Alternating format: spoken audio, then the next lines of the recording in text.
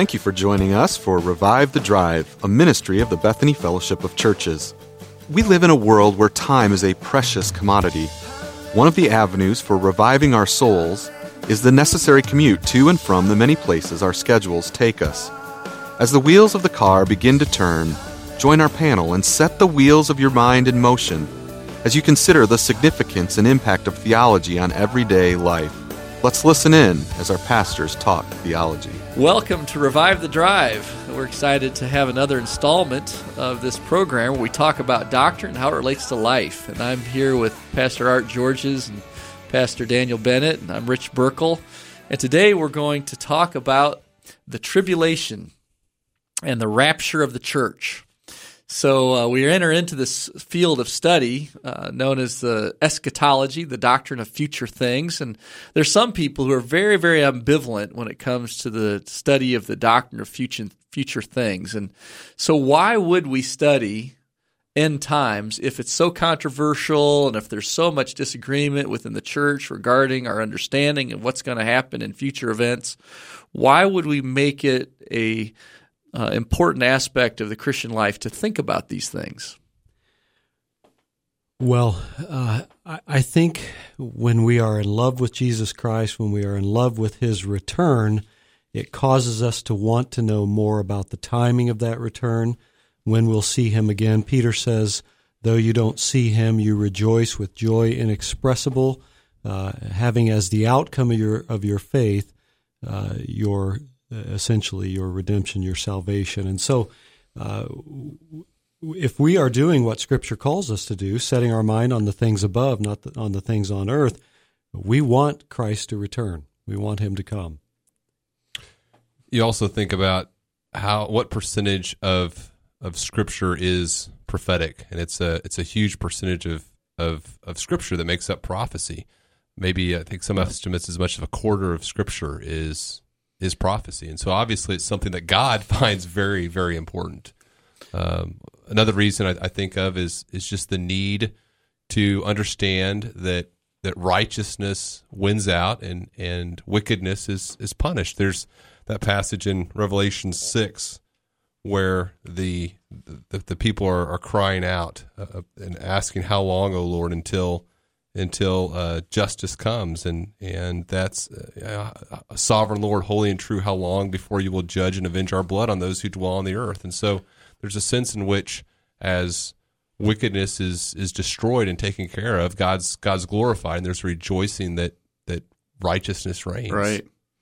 Right. I want to talk a few more aspects of the practical applications of prophecy. How is prophecy a comfort to those who are grieving death? Last session we talked about death and the intermediate state. In what way does prophecy encourage us as we think about death or even in the face of the loss of a loved one? Well, we're looking forward to seeing that loved one again, and we want to know, again, where they're at and will we be with them again? And so it causes us to know what the future holds for us to be reunited with our loved ones. We study that because we want to know. Yeah, we have confidence that as we see fulfilled prophecy, we realize God keeps His word in the past, and so God's going to keep His word in the future as well. And so the things He's promised about our loved ones and about those things are going to continue to be fulfilled. Yeah, in 1 Thessalonians 4, the Apostle Paul addresses this practical matter very directly when he says, "Brothers, we don't want you to be ignorant about those who have fallen asleep." And it's interesting how he uses the idea of sleep to describe death, or to grieve like the rest of men who have no hope. We believe that Jesus died, rose again, and so we believe that God will bring with Jesus those who have fallen asleep in Him. And then he begins to talk about what I believe is the rapture of the church. And he says this doctrine has a huge practical importance as we lay the body of the person whom we love into the grave. We don't have to think that the death or sin had the last word, even in reference to the body. But there's hope even in reference to what's going to take place with the body of that very person. And Paul says when we're ignorant of these things, we lose comfort. Right. That's good. And so then another aspect, how would study of Bible prophecy help us to live holy lives, to live for Christ and unto Christ in obedience? Well, certainly we are called to be as ambassadors. We're called to warn of the wrath to come. We're called to proclaim the gospel, calling people to Christ. And so, according to the Apostle John, the fact that we long for his appearing, his return for us, causes us to purify ourselves. In the book of Revelation, those letters to the churches, there's promises to the overcomer. So right now, as you're in the midst of this is what you're going through. But the overcomer, the one who thinks about God's prophetic word and realizes what the future holds, can have confidence as they persevere that this is what awaits them. Yeah. And again, earlier in our session, we talked about our union with Christ, and that was one of the aspects of application in that Colossians 3 passage where Paul says, when Christ, who is your life, appears, then you will appear also with him. So put to death, therefore, the things that belong to the body. In other words, our future is not back here any longer. It's in view of the fact that one day we're going to stand before Christ, and he's going to appear before us in glory, and we're going to be made like him. We're going to appear with him in glory. Then why would we invest our life in things that are passing away and things that are corrupt and dark and things that bring shame and guilt? Also, then, how might a study of Bible prophecy actually encourage us toward Christian ministry, to being active in God's kingdom work here? As we understand what God's future plan is, we see how the church is to be involved in it. We see what the church is to be doing. Again, I think of those letters to the seven churches at the beginning of Revelation. Each church is told, okay, most churches are told, here's what you're doing well, here's what you're doing poorly, now here's how you respond. And so understanding God's prophetic word helps them understand how they're fitting into God's divine and sovereign plan. Ephesians 2:10 talks about how God has works he's prepared beforehand that we should walk in them.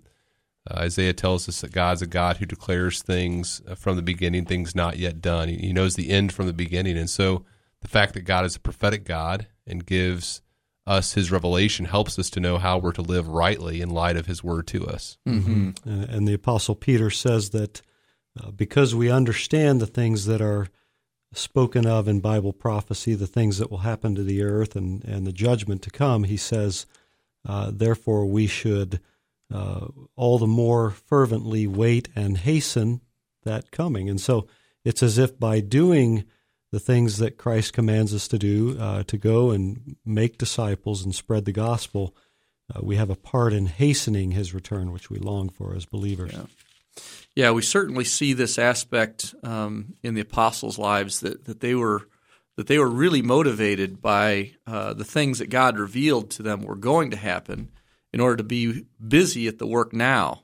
In 2 Timothy 4, Apostle Paul says, in the presence of God and of Jesus Christ, who will judge the living and the dead, and in view of his appearing and of his kingdom, I make this charge, preach the word. And if we as pastors and as those who are Bible teachers, Sunday school teachers, disciplers, would keep in view the coming of the Lord, what a great motivation to preach the word in season, out of season, because we're not looking for the applause of men. We're looking for that day when we stand before him that they would hear those words, well done, good and faithful servant. And Paul goes on to say, I've fought the good fight, I've finished the race, I've kept the faith, and now there's laid up for me a crown of righteousness. And it's on the basis of the doctrine of future things that he knows that. And that's what he's looking for, is that prize. And of course, in 1 Corinthians 15, the whole chapter is about this future event of the resurrection of the body, and the very end of that, the application is therefore, in view of this doctrine regarding the future of our physical bodies, he says, stand firm, let nothing move you. Always give yourself fully to the work of the Lord, knowing that your labor in the Lord is not in vain.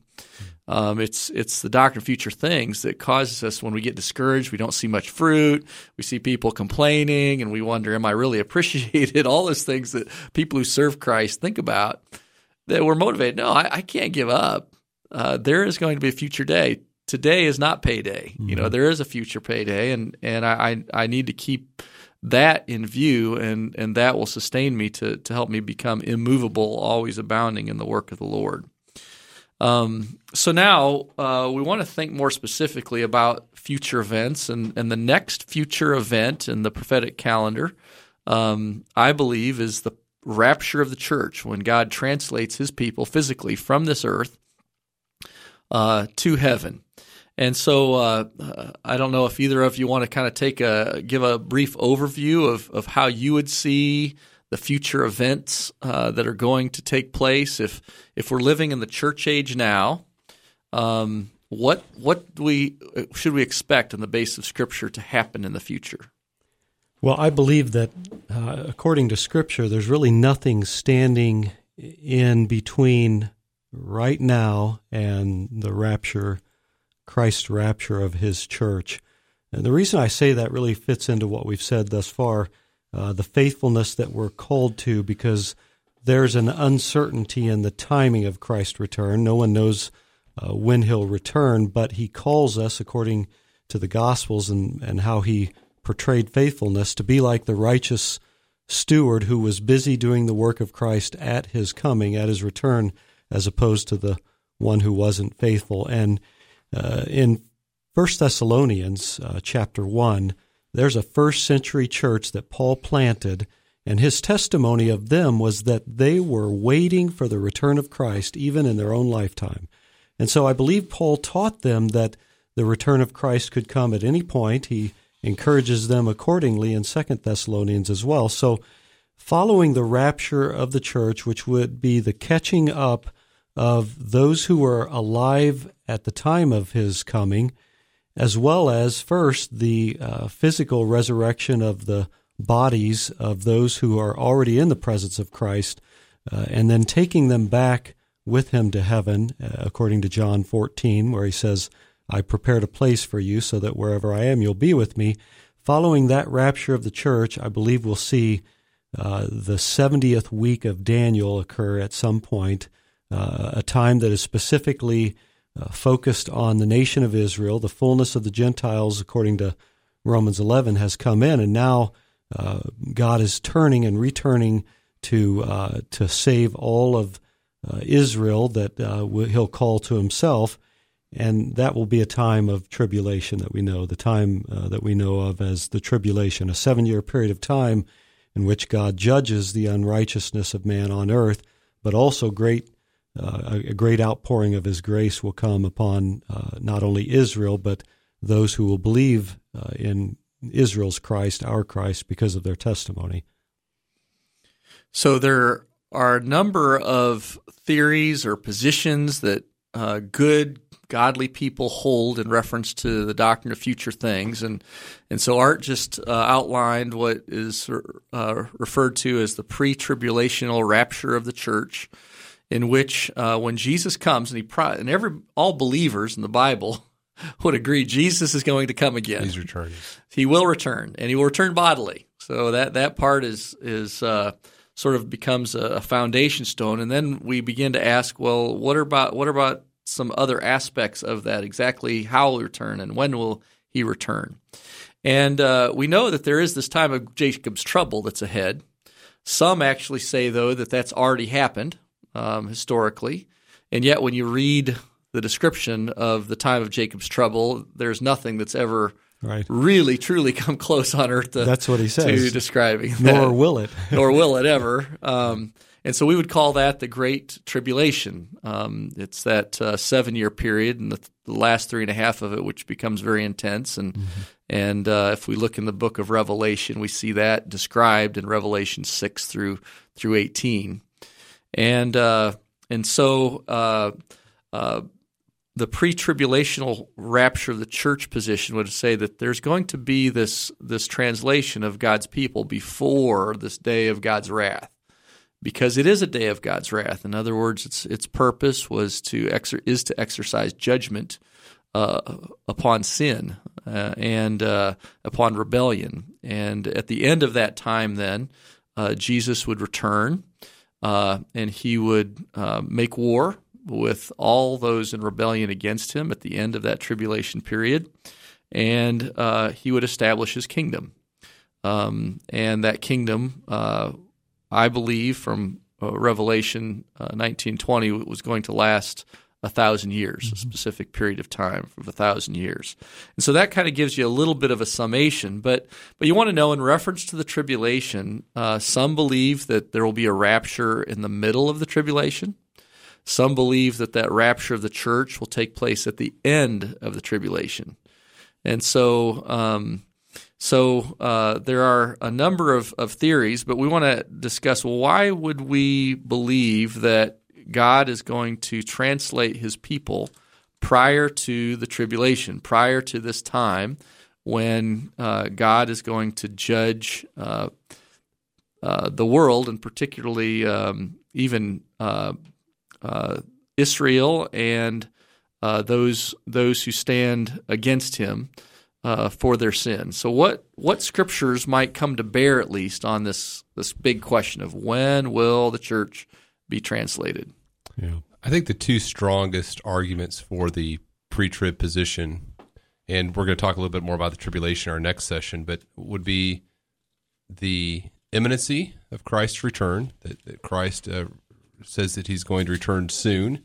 That's the next, as Art mentioned, that's the next thing on the prophetic calendar. And then the second thing would be the idea of deliverance, that God's people are not destined for wrath. The church isn't destined for wrath, but from deliverance. They're going to be delivered from the wrath to come. 1 Thessalonians 1:10 says, and we think again about those letters to the churches in Revelation and how they're promised deliverance from God's wrath and judgment as they prove that they're part of the church. Yeah. And in regard to imminency, the pre-tribulational rapture position is the only one that upholds imminency. In other words, that says, we believe that Christ could come right now at this moment. For all the other positions, they're saying, well, no, there has to be a certain number of events that would take place before that would occur. And so if we believe that the Bible teaches about imminency, then we would also believe that the Bible would teach the pre-tribulational rapture of the church. So what are some verses that we would have that would say, we do believe that the Bible would teach us that Christ could come at any time? Are there any scriptures or other evidences that we would hold? Well, I think we've mentioned it, but I'll reinforce it again. And Daniel just referenced it, 1 Thessalonians chapter 1, verse 10, or verse 9 and 10, how this group of first century Christians were waiting, according to the instruction of Paul, waiting for his Son from heaven, whom he raised from the dead, that is Jesus, who rescues us from the wrath to come. And then later in that same book, in chapter 5, Paul says to the Thessalonians that God has not destined us for wrath. And it's difficult to characterize the time of tribulation as anything other than God's wrath, as the sealed judgments are opened by Christ, pouring out God's wrath upon earth. Right. Yep. The another passage, James chapter 5, when James says, "Don't grumble against each other's brothers, or you will be judged." The judge is standing right at the door, indicating again at any moment the judge could come in. So don't allow your life to reflect poorly upon your faith and upon others, because that day could happen right in the middle of that grumbling, in the middle of that sin. Yeah, that's good. Philippians 4:6, speaking of the nearness of Christ in the midst of trials, but also, I think, referencing the nearness of Christ in his coming. Be anxious for nothing, because why? Because the Lord is near. Yeah, so just a couple other doctrinal ideas or biblical ideas that support this idea that the church will be taken prior to the tribulation and at any moment. would be that in Revelation, the book that speaks most thoroughly about the doctrine of future things, we have the church mentioned over and over again in the first 5 chapters. So the Holy Spirit writes to the church, and there are 7 churches specifically mentioned. But after that point, the church is no longer mentioned. It literally disappears in the book of Revelation. And then that passage in 1 Thessalonians 4, verses 13 through 18, I think is the most clear passage. It's the one from which we actually get the word rapture. The Latin translation of 1 Thessalonians 4 has the word rapture in it, means caught up. And so those 2 passages for further study. This is a deep topic. It's a difficult one, but we trust it's one that you're eager and ready to pursue. And we would love to be able to help you with resources in your pursuit if that's your desire. But what a great time to talk about the doctrine of future things and to hopefully grab hold of those practical applications. Well, thank you for joining us here at Revive the Tribe. We trust that God will bless you as you await His coming.